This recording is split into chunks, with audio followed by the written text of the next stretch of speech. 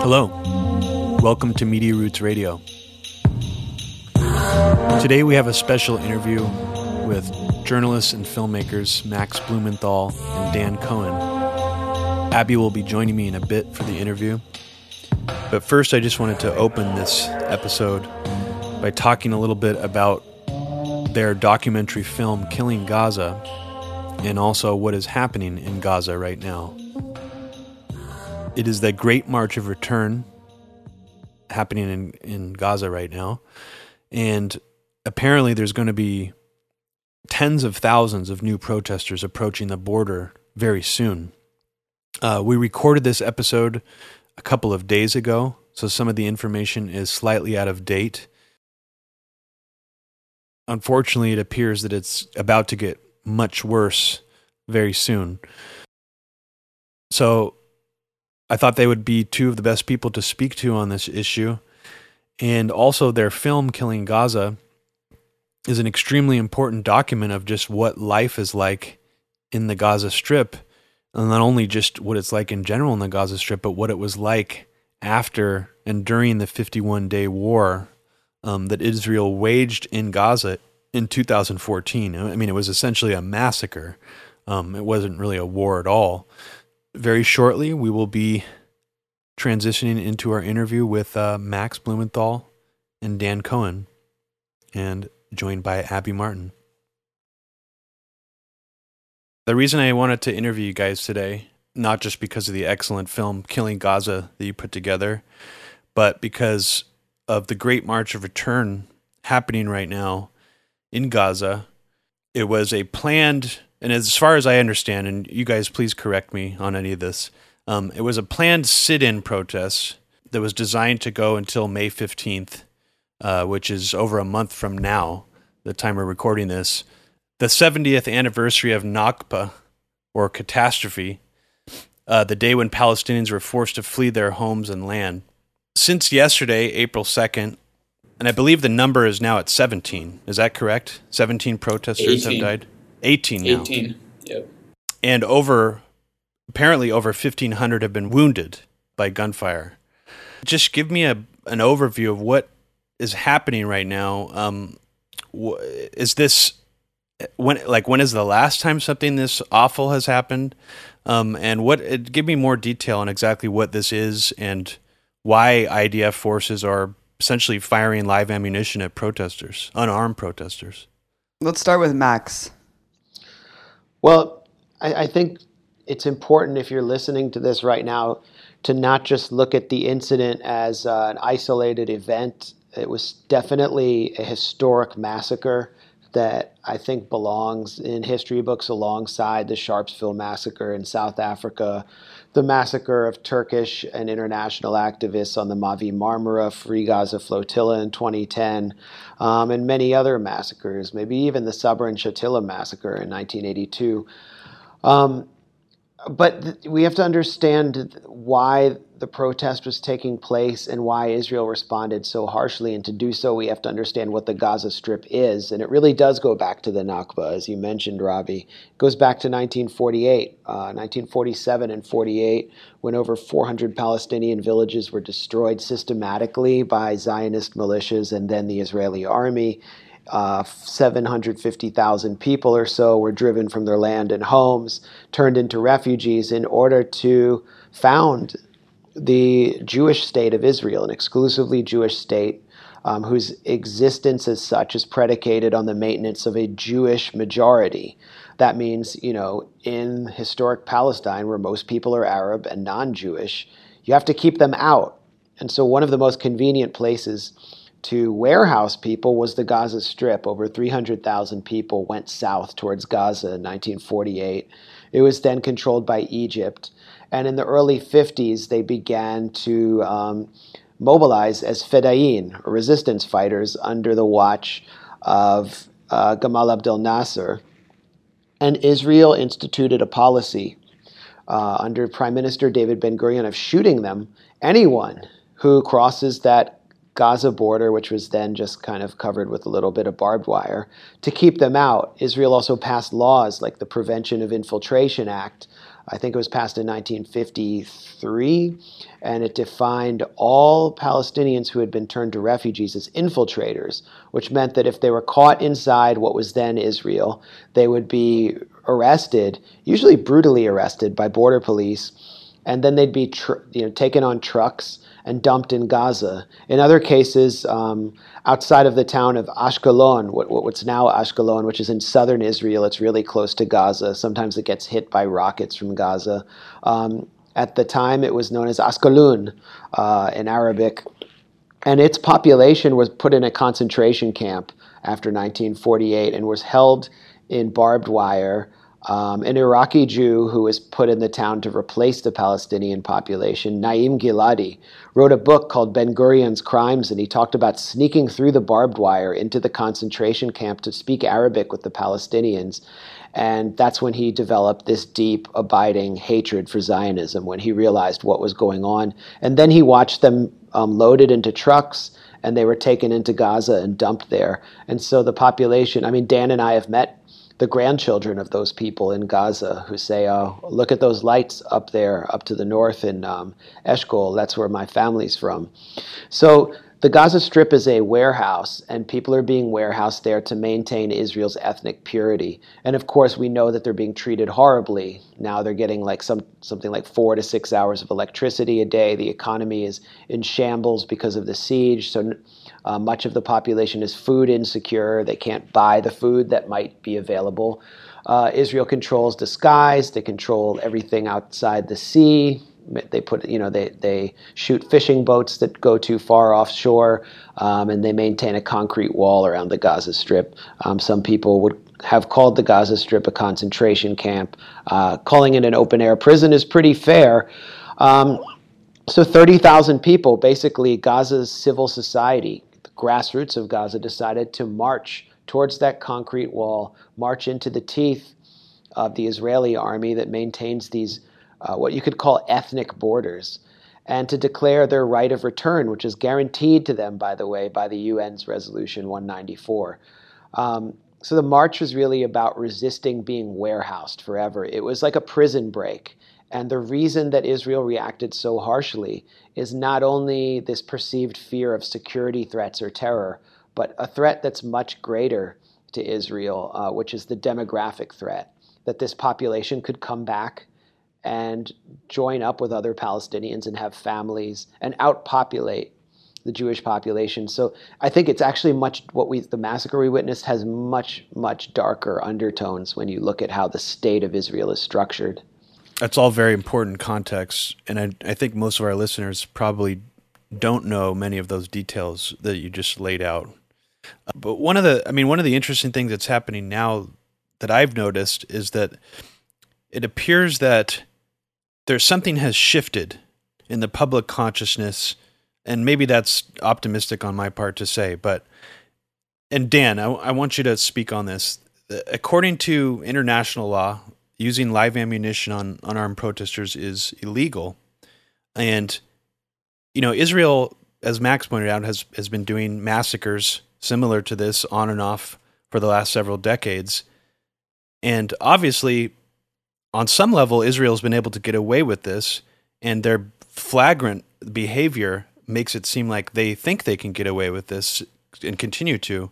So why, in your mind, is Israel still able to get away with such flagrant violations of international law? And do you think that maybe that is also slightly changing now in terms of just the way the world perceives them? Well, I think the U.S. And Europe, the EU, have essentially provided Israel with total impunity in its crimes against Palestinians or also against African refugees, which fled from Sudan and Eritrea and are currently in the south of Tel Aviv, and Netanyahu's planning to deport. But you saw prior to the march the other day. Gadi Eisenkot, the head of the Israeli military, the chief of staff, saying, "I've authorized 100 snipers to open fire on these marchers." And so there's no even attempt to hide what the plan is. It's openly advertised, and that's the kind of culture of impunity that the so-called international community has cultivated with Israel, where they can just openly advertise that they're going to commit a massacre. And to anybody who's paid attention to what's happening and what's happened in Gaza, it was completely obvious that a lot of Palestinians are going to die. I mean, I've been to these protests. I documented them. You can see them in our documentary, Killing Gaza, what they look like, where it's just hundreds, and in this case, thousands of mostly young men and sometimes young women and girls too, who are simply going to protest, and they chant millions of martyrs. We're going to Jerusalem. And they simply want to be able to cross the invisible line, to be able to go back home to the villages that they were expelled from in 1948 and again in 1967, and that's just simply too much for Israel, and so it just uses deadly force. And the U.S. blocked a UN resolution demanding an investigation, and it really just shows the oversized influence that Israel has in the U.S. and then in turn at the UN. And so while Israel will decry the UN as anti-Semitic and anti-Israel, the reality is Israel gets basically a pass on these kinds of crimes. And the most we saw is that from the U.S. is during the Obama administration. At one point, Obama declined to veto a resolution condemning Israeli settlement expansion, and that's the most severe condemnation you'll get even from Obama, who at the same time was the greatest enabler of Israeli massacres in U.S. history. And so now we have the Trump administration, which has kind of abandoned any semblance of neutrality or even-handedness in Israel and Palestine, and has just openly embraced Netanyahu and Jared Kushner as the ones, basically dictating what's going to happen. And Jared Kushner, obviously, is so tight with Netanyahu. He has an apartment bedroom in New York for him to stay when he comes. I mean, it's just outrageous. Dan, you brought up that quote from the IDF. It said, "Yesterday we saw 30,000 people. We arrived prepared with precise reinforcements. Nothing was carried out uncontrolled. Everything was accurate and measured, and we know where every bullet landed." This is amazing because this is, again, the IDF just admitting that not only, did they mean to kill all these people, it was a premeditated thing where this was planned out. Max, just talk about how insane this is. I mean, to actually admit this on a tweet, I mean, it just seems so brazen. But then again, I mean, this isn't the first time that we've seen Israel do this. You mentioned the flotilla. Just talk more about what this tweet actually means. Well, the tweet was sort of supposed to be for the consumption of the outside world, and Israel's relationship to the outside world and its dissemination of what Israelis call hasbara, or like explainer talking points, or what we would just bluntly call propaganda, is totally different than the kind of discussion and public discourse that we see internally in Hebrew media and Israeli society. And I think the two kind of came together there with someone, within the Israeli army kind of taking credit for shooting people, include even people in the back as they were running away. I mean, there was also, an overconfidence. They said, we know where every bullet landed. We were so measured. We're the most moral army. There's also that kind of mentality. And, you could see a higher up coming in and saying, do you realize that we shot a guy in the back on video? A lot of people are dead and we shouldn't be taking credit for it. Like this actually has implications in international law. And this tweet could be potentially used in a case against us if the ICC ever decides to put white people on trial.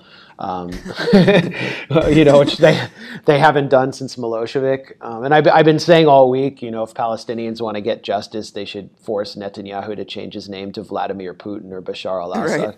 But anyway, they deleted the tweet. But then, if you look at what Israelis said to Israelis, Israel National News, Arutz Sheva, which is a right-wing news outlet based in a settlement in the West Bank, that's very close actually to the U.S. ambassador to Israel, David Friedman, who is himself a settler. I call him, reciprocal U.S.-Israeli ambassador, David Friedman. And it's also close to the education minister, who's an extreme right-winger, Naftali Bennett.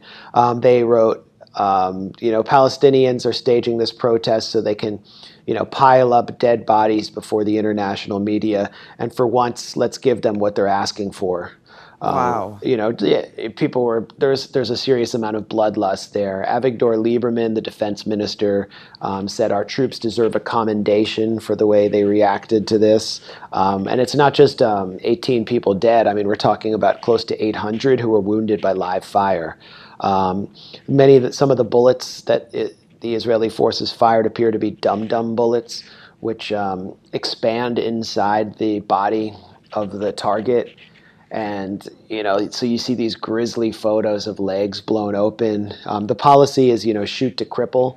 But in many cases, and Dan has actually been at one of these protests and filmed people being shot and killed, and can talk more about what it's like actually being there.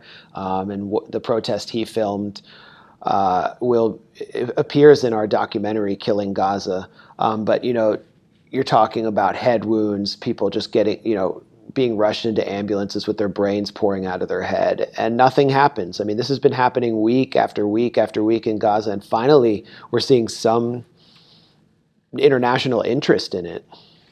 Right. Well, I mean, Dan, were you surprised? I mean, at the first day of these staged protests, it was supposed to go on for a long time, like my brother was saying. I mean, were you surprised to see the aggression that quickly, so soon, just such brutality, just unabated like that, and also talk about being at these protests and what they're like? I mean, realistically, honestly, I was not surprised at all. I just knew it would be an absolute bloodbath because I know how trigger happy these Israeli soldiers are. And then, I saw 2-3 days ahead of time, the Israelis saying, Chief of Staff saying, I've authorized 100 snipers. And so, I mean, I was, wondering, is there going to be 50 dead or 100 dead or something like that? 100. But I mean, just want to jump in really quick. 100 snipers with permission to fire on the demonstrators. Yeah, 100 snipers. They even brought in soldiers in training to take part in this. My God. Gaza is like the laboratory for Israel to test its weapons and train its soldiers and that sort of thing. But going to these protests really helped me understand what drives these mostly young men to basically they know that they're going to get shot. And they know that there's a good chance at least a few of them are going to die. And so, I think for those of us outside of Gaza, it's kind of, in a way, perplexing. Why would these guys go there if they know they're just going to get shot? I mean, what purpose does it serve? And I think if you look at, the experiences that they've had, well, I'll say this. At one of these protests, I went to the hospital afterwards to see these young guys who had been shot, shot in the stomach, shot in the leg, the ones who survived. And I asked them, why do you guys go to these protests? Especially, why do you go out to the very front where you know you're going to get shot? And what they would always say is, Eid Wahda, we're one hand, we're united. And so they're just, for them, it's about unity, and that's what they'll tell you. But what they won't tell you about is their life of living under subjugation and occupation. And these are young people who have no future, whose future has been robbed by Israel, whose homes were destroyed, and they picked their loved ones, they dug their loved ones' bodies from the rubble of Shuja'iyya, who don't have clean water to drink, who don't have any hope in life. And so all they can do is go and sacrifice their ability to walk and perhaps their life in order to deliver a message to the outside world that they're not just going to die quietly. It's the only way for them to have some agency in life. And I mean, in my opinion, that's to be commended. And, it's the job of journalists in the outside world to hear that message and deliver it and take it to the streets. And so it's really, it was absolutely terrifying for me going to these protests, but I would kind of stand, just far enough back that I felt like maybe I was a little bit safe. I could delude myself. But I'm just basically watching through my telephoto lens. I'm zoomed up, watching these Israeli snipers looking through their snipe, or their sniper rifles, look like just picking off one protester after the next, like it's a turkey shoot. I mean, depending on where you are, if you go to the Nahalaz crossing where most of the protests took place, it's just an open field. It's just they grow wheat there, and it's just an empty field where these soldiers are just basically laying there, drinking Gatorade or whatever, while they just open fire, hit one after the other, and these protesters are sitting ducks. I mean, there's nowhere for them to hide, they're just completely defenseless. And then if you go at the Erez crossing in the north, if you go to the protest there, which I've been to, the Israeli soldiers shoot from a raised platform. So they're about 15 or 20 meters off the ground. And then the protesters are trapped between the cage that you use, that foreigners, and a few Palestinians who were able to get out, use to enter and exit Gaza on one side, and then a big field, kind of treacherous field, with a remote control machine gun overlooking it on the other side. And so there's literally nowhere for them to escape to, and these soldiers just pick them off one after the other. But these guys just go back, and they're so committed to delivering their message, and it's just one of the most challenging things, I think, for people on the outside to understand, because we have no real frame of reference to understand their experience. But when you look at these guys who've just never known a day of freedom, a day of dignity in their life, then it starts to make sense. Right. I mean, you put humans in cages and, you're surprised at what happens. And thank you so much for talking about that and relaying the message from actual people living in Gaza, because, again, we have this ethnocentrist lens when we look at Palestine, when we look at Gaza, and it's just really important to hear specifically what these people are thinking and saying themselves, which is something that we literally do not hear in Western media. So thank you, Dan, for that. And Dan, as you were saying that, I couldn't help but remember that incident, I believe it was in 2009, where a Reuters cameraman, or I believe he wasn't just a cameraman, he was a journalist who was filming some Israeli tanks in the distance, and one of the Israeli tanks shot him with a shell when it was clearly marked that he was a journalist. So people don't realize the bravery that it takes to go, do journalism in some of these areas where Israeli military is just willing to kill journalists simply for reporting on what's going on there.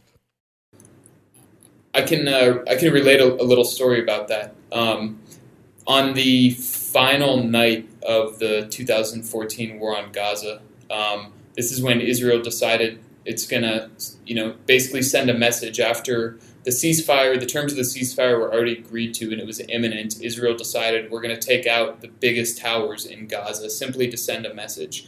And I had no idea this stuff was going to happen, and I'm sitting there in the Sharuk Tower where the Al Jazeera office was, and I was just drinking some coffee with some friends, some journalistic colleagues, and then these towers start coming down, and this was definitely the most terrifying night of my life. We had all of the windows open because of the blasts could shatter the windows, and you'd have shards of glass flying through the air, and so the destruction of the Italian compound, which was about a kilometer away, filled the sky with smoke and ash where I had my shirt over my face and I just, you can't breathe. It all comes in the building. Finally, it starts to clear out a little bit. And then another tower gets hit, the Basha Tower, which is even closer, about a half a kilometer away. And I'm just in utter terror. And I'm just, I'm glad I'm inside. I cannot imagine being,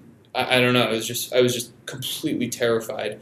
And finally, the sun comes up and the bombing stops. And I slept for like 10 minutes and I wake up. And like 25 Palestinian journalists pour in from the streets who had been out all night documenting this. And it just kind of showed me that there's so many Palestinian journalists who go out and document their everyday reality and film the most horrifying things.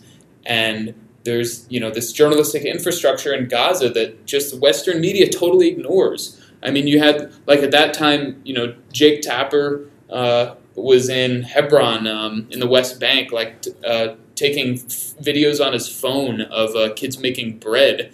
It's just like it was just so shocking to me. That's crazy that you brought up the Al Sharok Journalist Tower, because that's where and again the erasure of Gazan journalists. Of course, Israel goes to the museum in D.C. and retroactively removes the names of actual Palestinian journalists who have died in the line of combat in Gaza. And then on top of that, this is the same tower that housed all the journalists, including RT, that IDF soldiers just, bombed.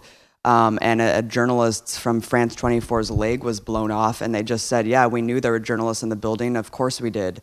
All journalists are Hamas targets when you're in Gaza. Right. So it's just nuts. The Israeli army spokesperson who made that declaration, Avital Leibovich. Yeah, she went on to work for the American Jewish Committee, which is like this imperial Jewish establishment group that's really right-wing. And they actually did an event at the museum that disgusting. That Rania Khalek and I crashed, and we interrupted the event because it was so disgusting what Leibovich was doing. She was trying to present Israel's case against the Hollywood propaganda that they face in Gaza, and she actually showed grainy black and white footage filmed by a drone of a family running into a house, and then a missile hits the house. The entire family had been killed, and in what actually happened was the family was told to evacuate, and then they rushed back in when they thought it was safe, and the missile killed them. And she said, "This is a terror family. This is a Hamas terror family." She said, she literally said terror family at the museum in front of this crowd. I've never been so, and the whole family was exterminated in 2014. And so she's justifying exterminating a family because they're a terror family. I've never been so fucking furious just to see that in the museum, where young people At least she didn't draw the cartoons of the family, under. Well, it would have been better if it was cartoons. I'm watching actual people, including children, get blown up, and it's being justified in the museum where kids get taken on field trips that come into D.C. from Kansas. And I just stood up and started, screaming, "This is absolutely disgusting. It's justifying state terror." And I started, yelling at the museum administrators. Basically, they'd taken a ton of, a big chunk of change from the American Jewish Committee in order to do this event, and they were pretty embarrassed at the. Embarrassed and a little bit shocked at the content themselves. I mean, you could see the fear on their faces. It was a fucking snuff film. It was a literal snuff film. It was like Faces of Death. But that's really, how sick the Israeli military is, and how sick our institutions are that really play ball with them. So, and they think that that's convincing. That's what's even more. They're just like, look, obviously, we had. Those are terror family. Those are terror kids, terror babies. Hey, terror babies. I was going to say, Israel's pioneering post-birth abortions. They're terror fetuses. I mean, how sick can you get? Max, you mentioned the IDF policy of shooting to cripple before. We've been talking an awful lot about how the IDF has no problem just killing unarmed protesters in cold blood, murdering them. But in terms of that policy, shoot to cripple, go into that a little bit. And also, this idea that IDF soldiers also have this, and I'm not entirely sure if it's official policy, but I've read that it is, that they actually will target Palestinians' groin areas with live ammunition. And do you see that as sort of in line with the shoot to cripple policy, or is that something more not just humiliating, but also sort of designed to render Palestinians sterile, so they'll no longer be able to have children? I would just take off the table any, idea of like a sterilization policy by, targeting the groin. And I don't really see any evidence of any Israeli intention to, lower the Palestinian birth rate artificially. They do it by setting borders and through demographic engineering. Separation wall would be one example, but there is a clear increase in the application of the shoot to cripple policy. I was just in the village of Nabi Saleh. I know Abby's been there. Dan spent a lot of time there. This is where the Tamimi family's from. Many people have heard of the case of Ahed Tamimi, the 17-year-old woman who was jailed for slapping a soldier, and her family has been basically at the forefront of a campaign in a small village of unarmed resistance and protests against a settlement expansion. And the Israeli army has used live bullets against them over the years, but mainly they would come and use tear gas, rubber bullets, mass arrests, night raids, and it didn't stop them from doing their protest every Friday. So they brought in the shoot to cripple policy. And, I was just there and I was asking Bassem Tamimi, who's a protest leader and the father of Ahed, why are you guys no longer doing the Friday protests? And he said, because on Friday, all the young men would come out and Israel just started shooting them in the legs. And we're only a village of 600 people. And after a few weeks, we had like 35 guys with gunshot wounds to their legs. These are the guys who do the work. This is, they're the heart of our society. So we suspended those, and they basically do these spontaneous daily protests, and it's mostly the younger kids who are able to go out and confront the soldiers with stones. So the shoot to cripple policy is, I think, Dan can speak to it in greater detail, but I think, it was really put on display first at this giant protest at the Kalandia checkpoint in 2014. And it's been used extensively on the Gaza border ever since then, where they've been having Friday protests. And we saw, I think the international media was forced to pay attention to how grisly and atrocious it was with the Great March of Return. But there's a logic behind it, and the logic is to basically demoralize the frontline protesters, who are the guys in their late teens and 20s who are strongest and most able to mobilize, and then basically to wear down the rest of society by crippling them. Right. I wanted to briefly, Dan, for you to talk about that Kalandia checkpoint protest back in 2014, because I met a woman named Aya who got shot in the groin also. She was throwing a rock. She said that someone in front of her was simply holding a flag and he got shot directly in the heart and died. But she told me she didn't want to go to the hospital because she didn't want to be in the registry. She was scared that they would come and, find her later. So she basically still has the bullet lodged in her pelvis. But talk about what happened in 2014 when they opened fire again on unarmed protesters then. And also I wanted to talk really quickly about Human Rights Watch, because I know that this isn't like abnormal for Ken Roth to be such a piece of shit, but it's just insane to me that the leader of like a human rights organization can come out there and be like, yeah, totally. Like, well, if you shouldn't have gone to the border, this is known that if you go to the border, you're going to get shot. Like, he basically was just justifying and using the same IDF talking points to rationalize the fact that all these people got massacred because they simply walked too close to the border. Dan? Yeah, that Ken Roth tweet was remarkable for a couple of reasons. I mean, firstly, because he's giving Israel pretext to shoot refugees again. And all that they have to do is cross the border this time. I mean, the irony to me is that Well, I mean, I've been to a number of these protests on the Gaza border. I've been to them where they don't cross the border, and I've been to them where they do cross the border, where they actually cut the barbed wire and get across. And on the day that they got across, actually, there were less people shot that day. So Israel doesn't even use that necessarily as a pretext to say, oh, now we have to start shooting people. Israel shoots people. It's 300 meters into what they call the buffer zone, 300 meters from the border, from the fence, into Gaza, which is all agricultural land. That is, and it's very loosely, liberally interpreted 300 meters. That's where Israel will shoot people. If they cross the border, they might be arrested. They could still be shot, but it's not as if that is, the defining action, crossing the border, that, leads Israeli soldiers to shooting them, as we saw, considering they just, killed 18 people, and none of whom crossed the border.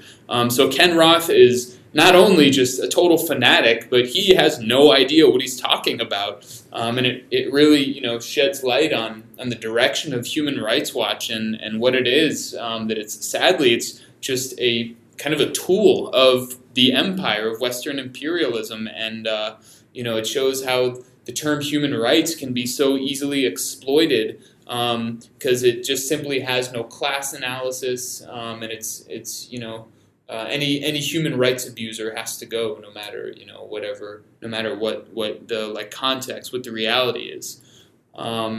There's no, they don't accept the legitimacy of armed resistance or any form of resistance unless it comes from a group whose interests dovetail with Western foreign policy imperatives like Syrian jihadists. I mean, that's Ken Roth in a nutshell. Exactly.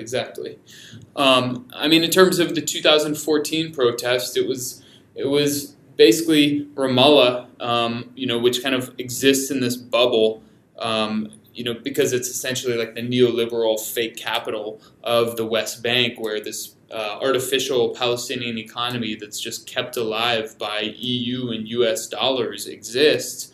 Well, on the outskirts of Ramallah is a Palestinian refugee camp called the Al-Amari. And basically the refugees of Al-Amari camp marched to, and as well as the neighboring areas, marched to the Kalandia checkpoint, which is the main checkpoint that divides the West Bank from Jerusalem. And about 10,000 people marched on the checkpoint, and Israel just opened fire. And I was pretty close to the front lines, but I didn't want to get too close, especially because I didn't have a flak jacket or any kind of protection. But it was just one after the other, and they shot about 200 people that night.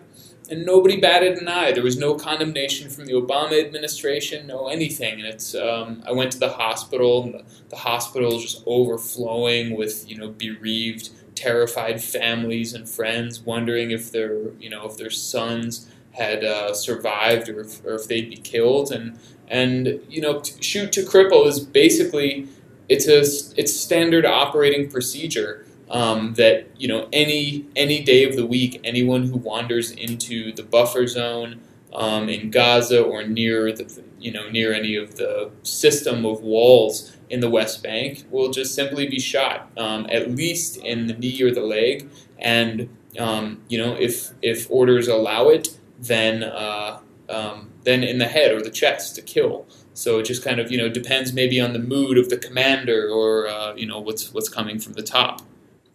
This is probably not going to sound like a valid question, but I'm going to ask it anyways. Do you think the tide is turning societally against Israeli apartheid? Are there any? That's a very valid question. Are there any signs that's happening? Because I see, slightly more mainstream people. Like, I don't know where James Zogby's been this whole time, but he seems like he's very anti-Zionist right now. I caught something on Fox News where Geraldo Rivera, of all people, for about 1 minute straight, Fox News let him be extremely sympathetic to the Palestinian plight and even criticize Israel. And it appeared that the panel was instructed over earpieces to distract Geraldo into a ego petting career retrospective. And also Sarah Silverman, who we know has been pretty prominent celebrity Zionist along with her sisters, has actually come out recently in support of Ahed Tamimi. So what does this all mean? Is this anything new? Is there sort of a shift happening here? Max. Well, absolutely. I mean, the shift that Dan and I went through is what so many younger Jews are going through right now against this backdrop. And I've just noticed, I mean, it's a general feeling I get that the narrative that I put forward, or the analysis and portrait of Israeli society I put forward in my book Goliath, which came out in 2013 and was heavily attacked by liberal Zionists, put forward by liberal Zionists, has been, widely kind of accepted and vindicated, and no one's going to deny anymore that Israel has swung fully to the right, and it's going further and further to the right until it veers off a cliff. Like David Rothkopf, who is the head, he runs a Foreign Policy magazine. I mean, he was a Clinton advisor in the State Department, a pro-Israel partisan all of his life. He wrote a piece in Haaretz calling Israel thugocracy. I love how these these foreign policy kind of guys always come up with like kleptocracy and Trumptopia, yeah, and none of it ever really applies to the U.S. But anyway, he called the country that he supported his whole life a government of thugs, and that's significant. But also the polling of younger Jews, any younger Jew who identifies as a progressive Democrat is generally not going to support Israel. The numbers are getting lower and lower. Bernie Sanders, in order to hold on to his base, has had to at least issue kind of milquetoast criticism of Israel, and he's really the only senator who will do so. I noticed, and it was really interesting, Kirsten Gillibrand, who's in New York. She's the junior senator in New York under Chuck Schumer, who is like this industrial-grade anti-Palestinian racist who said that Palestinians in Gaza deserve to be under siege because they don't read Torah. Kirsten Gillibrand voted against the Anti-BDS Act put forward by Maryland Senator Ben Cardin, who's one of the biggest tools of the Israel lobby. And Gillibrand had previously been ultra pro-Israel. So she's reading the tea leaves as well because she's going to run for president. Who's another, Elizabeth Warren is also, for the first time, she criticized the Anti-BDS Act as a violation of free speech. It's not a criticism of Israel, but for her, she realizes she has to put up some resistance. And then, the growth of groups like Jewish Voice for Peace in this country is enormous. They're actually kind of forming their own lobbying complex within Washington for the first time. And then you look across the West with the rise of groups like Judas in London, which is a group of left-wing anti-Zionist Jews who I've known. I went on actually a trip with them to Jewish sites in Spain. We call it the Birth Wrong trip, and they're now in the news. They're in the New York Times. They're in every British paper because they had Passover with Jeremy Corbyn, who's being called an anti-Semite by the right-wing Jewish establishment. And now he's being attacked again for having dinner with the wrong Jews. But the reality is these are the right Jews. This is the future of Judaism in the West in many ways, and it doesn't point towards unwavering support for Israel. It is a beautiful thing seeing the tide change. Dan, you have embedded yourself, both of you have, but Dan, you and a reporter named David Sheen, Israeli-based reporter, have kind of embedded yourselves in these mass rallies for Elor Azaria, the IDF soldier who executed the wounded Palestinian man and got basically a little more than a slap on the wrist. There's soldiers of just masses of people supporting him in the streets. I mean, talk about the presence of the left wing within Israeli society. And, this whole Netanyahu corruption scandal, it's great that he could possibly be indicted for corruption. But on the other hand, he kind of reflects the true state of Israeli society. I mean, can you speak more on that, Dan? Well, I think that the episode of Elor Azaria illustrated kind of the pathology of Israeli society and how far gone it is extremely well. I mean, this is a soldier that executed an unarmed, wounded Palestinian man who was incapacitated, lying on the ground, and he got an order from the top to just go and put a bullet in the guy's brain and finish the job. And so that's what he did, and it was caught on video by a local Palestinian man who filmed it, gave it to B'Tselem, the premier Israeli human rights organization, and they uploaded it to YouTube, and the video went viral. And this is at a time where there were many summary executions in Hebron. This is kind of the most severe apartheid in the West Bank that you can see. And these were happening all the time. It just happened to be that this one was recorded in crystal clear video. And so, the West couldn't really turn a blind eye to it anymore. And so Israeli society basically rallied around the guy and said, this is everyone's son. And it really said so much that, Israel is not about defending itself. It's about executing unarmed, wounded people on the street who pose zero threat. And I went and documented the rallies in support of him with our colleague David Sheen, the Canadian-Israeli journalist, and it was absolutely horrifying. First, we went to Ramle, where Elor Azaria is from, and it's said to be a mixed Jewish-Arab town where there's coexistence. But of course, this is one of the cities that was ethnically cleansed of the majority of its Palestinians in 1948. And the remaining Palestinians have kind of lived under siege there from this encroaching population ever since. And Elor Azaria and his family were extremely racist. His mother had written on Facebook about how Gaza needs to be wiped out, made genocidal statements, her and her father. And so I go to this rally in Ramle, and everybody is sad for little Elor Azaria, the murderer, the executioner, and they're all rallying around him. The mayor of Ramle, who was actually from the kind of center-left Kadima party, was like, this is our boy, and we're going to get him out. So the Israeli society from left to right totally rallied around him. I went to a much bigger rally in Tel Aviv, in Tel Aviv's Rabin Square, which is, it's like it was filled up, and it's kind of the equivalent to filling up Times Square in New York City. All these people rallying around an executioner, and you had Israeli officials, you had, it was like a cultural event, it was like a big celebration of murder, and including music, religious figures, secular figures. And is Rabin, and it was like Rabin Square named after Yitzhak Rabin? Yes, so this is exactly. This is where Yitzhak Rabin was assassinated in 1994, or 1995, I want to say, by a far right-wing Israeli. Many of these people who came out many of these people who came out would have supported basically the person who assassinated him, it was just the most bizarre thing ever. It was a total celebration. There was a rapper on stage talking about how every terrorist needs a bullet to the head, and then basically they incited this whole crowd. Where it was really terrifying. If I'm identified as a leftist, then there's a good chance you'd be beaten.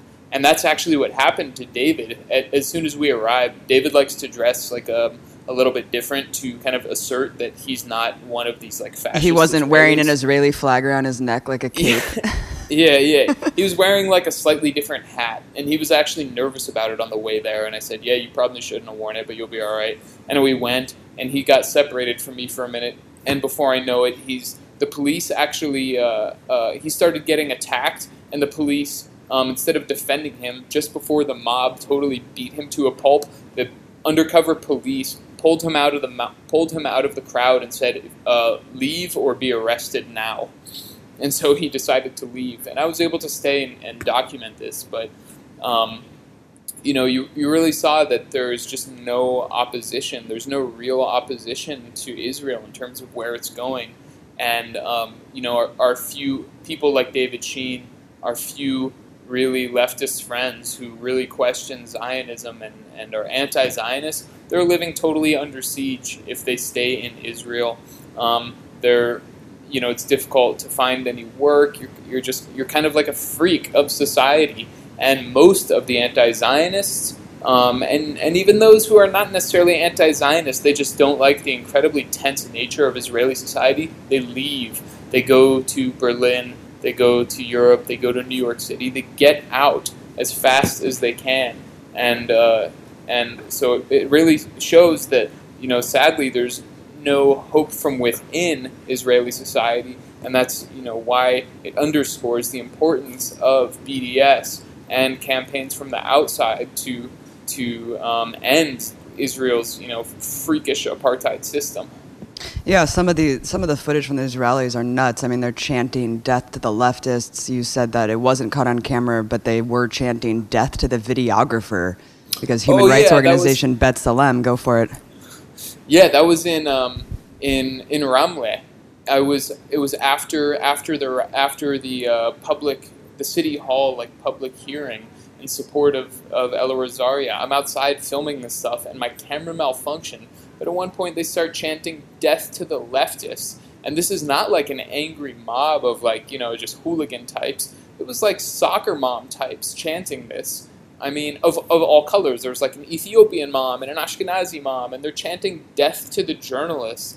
I mean, if that's not fascism, I just don't know what else to call it. And it was just terrifying and extreme. And I just didn't know what world I was in witnessing that. So I wanted to end the interview by talking about Killing Gaza, the excellent documentary film that you guys have both put together about the 51-day war in Gaza. And most of the footage is taken in the aftermath of this war and just, endless amounts of rubble. Some of the footage that you guys took looks like the moon. I mean, it's incredibly disturbing how much destruction happened in Gaza. But there was a specific incident in the middle of the film with a Palestinian named Salim Shamali, who was making his way through the rubble from the bombings, and he appears to be randomly shot multiple times and eventually killed by an Israeli or IDF sniper, while actual human rights workers, I don't know if they were UN workers or from another human rights organization, were just sitting there watching, unable to do anything, and they were essentially telling people to get away because they knew an Israeli sniper was just killing basically in cold blood in the area. Give me a little bit of backstory about this incident, Max, and if there were or any consequences for the IDF in that incident, or if it was just another incident that happened during that period that was never investigated, or there wasn't any international outcry about. We know about Salim Shamali, the young 19-year-old man who was killed on camera by an Israeli sniper on July 14th, 2014, because he was filmed. It was filmed on a camera phone by actually someone we know. And a friend of ours had escorted Salim Shamali into the rubble to look for his cousin. His cousin was wounded. He was in a house. The neighborhood was still honeycombed with Israeli snipers. And in our documentary, Killing Gaza, our friend Joe Catron, who spent, I think, 2 or 3 years living in the Gaza Strip, narrates the scene for us. And basically, he said that a group of volunteers from the International Solidarity Movement went with this guy they just met on the road, Salim Shamali, to help him get his cousin. Salim wandered deeper into the rubble than they wanted to go. He was wearing a green shirt, but in civilian clothes, and an Israeli sniper shot him in the leg. You can see him on camera. It was seen all over the world. He was shot again in his chest, and then a final time, the sniper just straight up executed him. We don't even know who the sniper was. This was a kind of shoot-to-kill policy that Israel and Israeli soldiers were afforded inside the Gaza Strip. That's beyond dispute. It's something that we established through our work in Gaza by interviewing people, that this happened again and again and again, and we went from house to destroyed house in that neighborhood in eastern Gaza, Shujaiya, and met people whose families had been executed. I mean, like lined up against the walls and executed with their hands bound. It was just happening everywhere. To those who were unable to flee.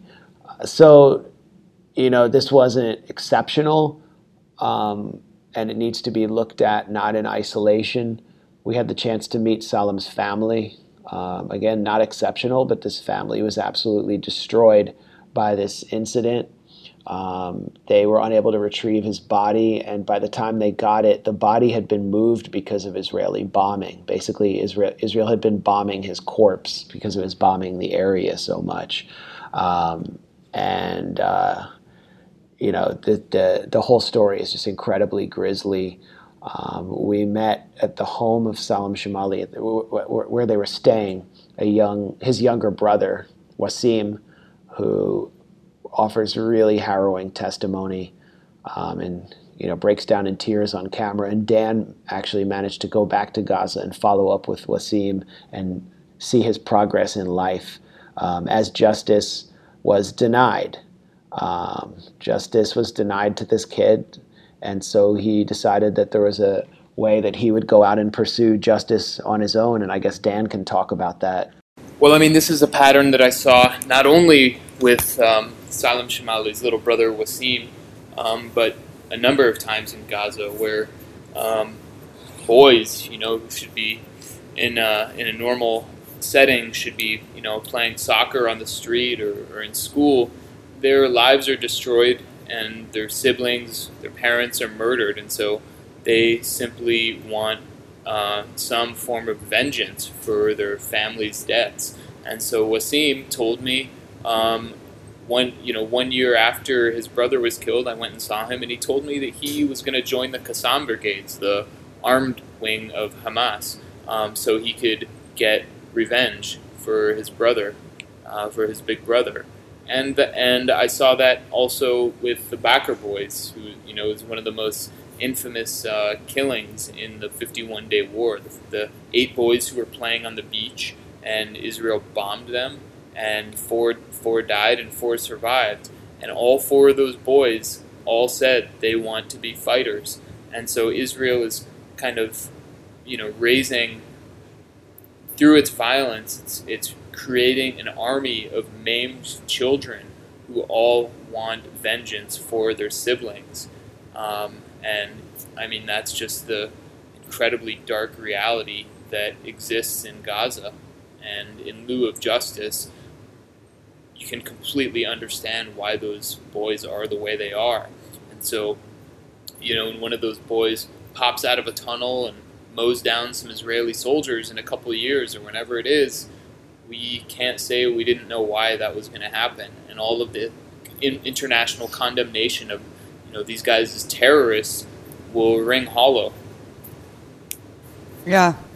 And all the talk about, they want to die, they're martyrs, just the complete misrepresentation of people in Gaza and the West Bank of what they're going through, and contextualizing their lives or lack of freedom in terms of Gaza. And I wanted to just say really quickly, in the West Bank, it's no pretty picture either. I mean, these people are living under Israeli military law. A lot of people think of Israel and Palestine as 2 distinct areas where you just have problems crossing from one into the other. No, it's completely untrue. It's you can't lift up a flag. You can't congregate in groups of 5 or more. I mean, it's just outrageous, the terms and conditions put on people living in the West Bank, let alone Gaza. But Dan, when we were interviewing people in Jerusalem, a lot of Israelis were like, well, we gave them Gaza. They should just go to Gaza.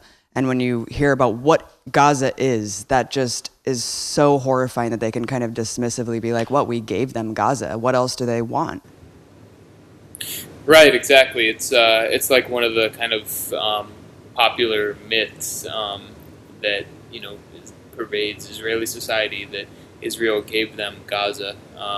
When Israel does kind of it's kind of an admission, like a tacit admission in a way, because Israel is responsible for Gaza's condition today. But I mean, it's seen as in Israeli society as an act of benevolence. Yeah, we stuffed all those refugees in that bombed out cage, and what they don't know or won't admit is that when what they're referring to is when Israel unilaterally withdrew from Gaza, it placed the entire population under siege and began to implement the measures we see today that make life so extremely unlivable, and that will just simply never enter their consciousness. So it's pretty incredibly arrogant for Israelis to act as if it's an act of benevolence to put this population in the bombed out ghetto of Gaza. I think we're at a point in 2018 where the Arab Spring has totally run its course. We're even past the Arab winter of ISIS and the rise of the jihadist groups, and we're in a kind of new reality. And I think it's time to look at how devastating that whole episode was to Palestinians, and to pay close attention to what's happening in Syria.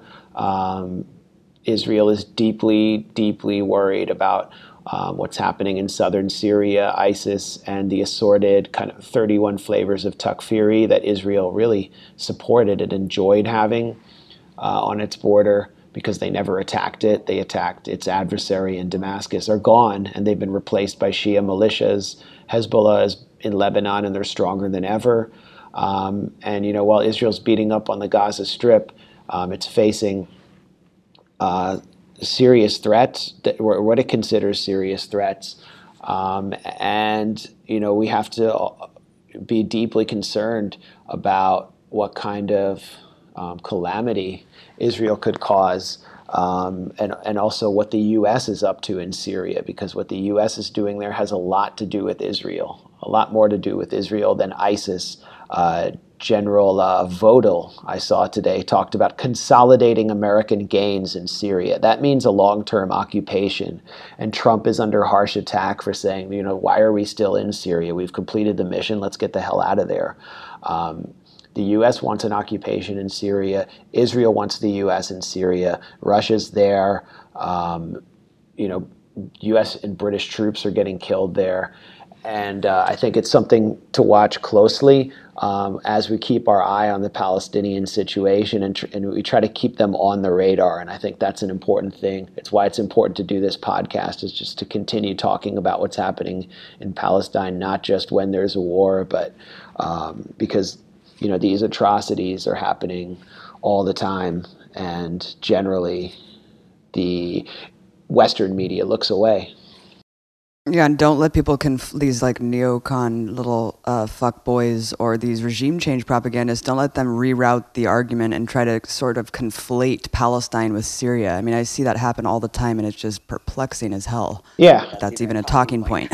No, I'm glad you brought that up. I mean, we've confirmed completely that the regime change crowd and the kind of axis of weasels that play this role of trolls online are operationally on the same side as Israel when it comes to Syria at this point.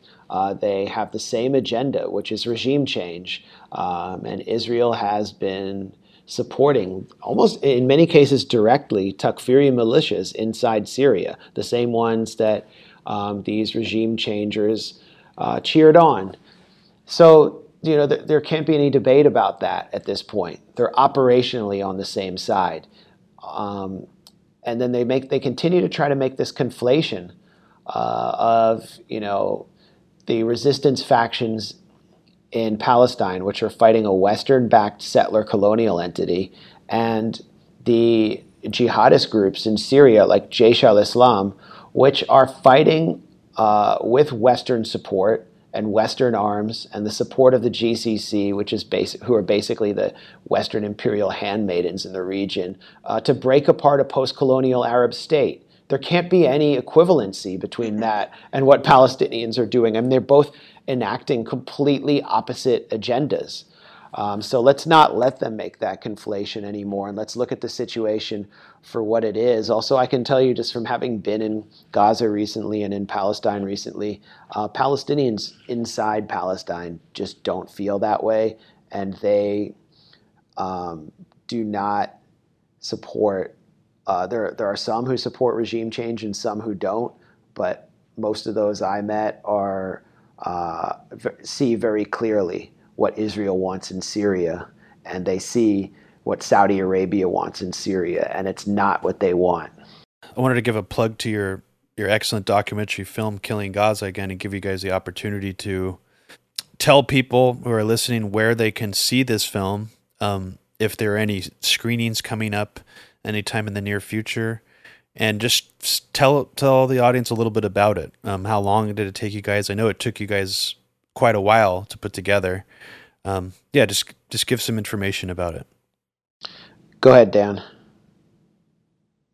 Well, Max and I were first able to go into the Gaza Strip in about the final two and a half weeks of the 51-day war in 2014, and we were just planning to film in order to get stories so we could for our written journalism. And we quickly realized that what we were capturing was so powerful that it had to make the basis for a documentary. And so we continued. I continued to go back after the ceasefire and spent over the next 2 years about 6.5 months in Gaza filming the everyday crises of people living under siege, trying to piece their life back together after the massacre. And living without electricity or water. So whether that's your streets are flooded because Israel won't allow Palestinians to have fuel to pump out torrential rains, or the protests on the border, or lack of electricity, and so people have to have fires in their bombed out homes, or babies freezing to death in the cold. And so, we really wanted to show what life is like in Gaza after the foreign press leaves. And, Gaza only really gets covered when there's rockets going out, or, which is extremely rare, or when there's a demonstration at the border that, like the one we saw recently. And so, it's that message that I described earlier of resilience, but also increasing desperation and refusal to submit that we want to deliver to Western audiences through our documentary, using it as a vehicle to deliver that. And we really hope we succeeded in that. Max, do you want to talk about distribution or wherever it's going to be seen or any of that? Yeah, where the hell can I see it? I'm still waiting to watch it.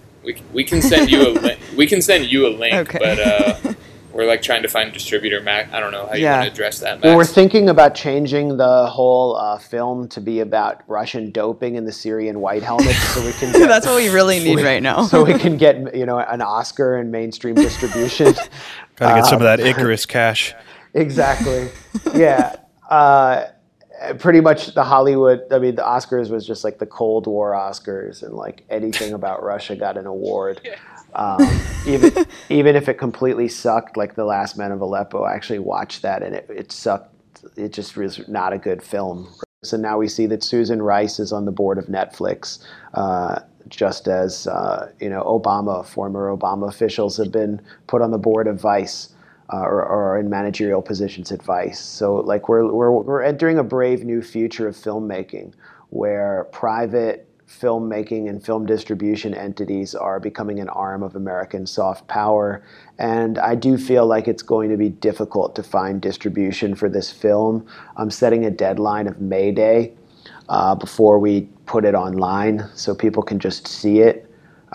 Maybe I'll change that, in discussion with Dan or other people, but that's kind of how I'm becoming kind of frustrated and impatient.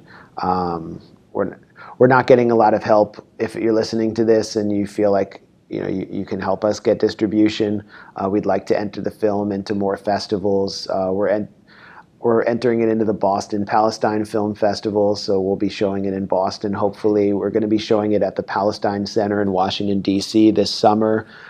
We've received an invitation to show it by a group of students in Geneva, Switzerland. We showed it at McGill University and to a packed house, and received a really astounding review from the student paper, and the reaction from the crowd was overwhelming.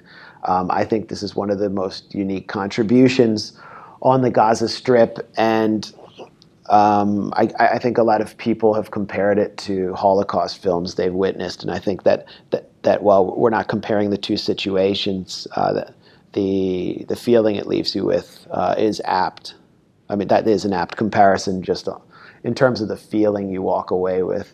It is not a feel-good film, but it's reality. The reality that 1.8 million people have been plunged into because of our alliance with Israel. Well, I really appreciate what you guys have put together.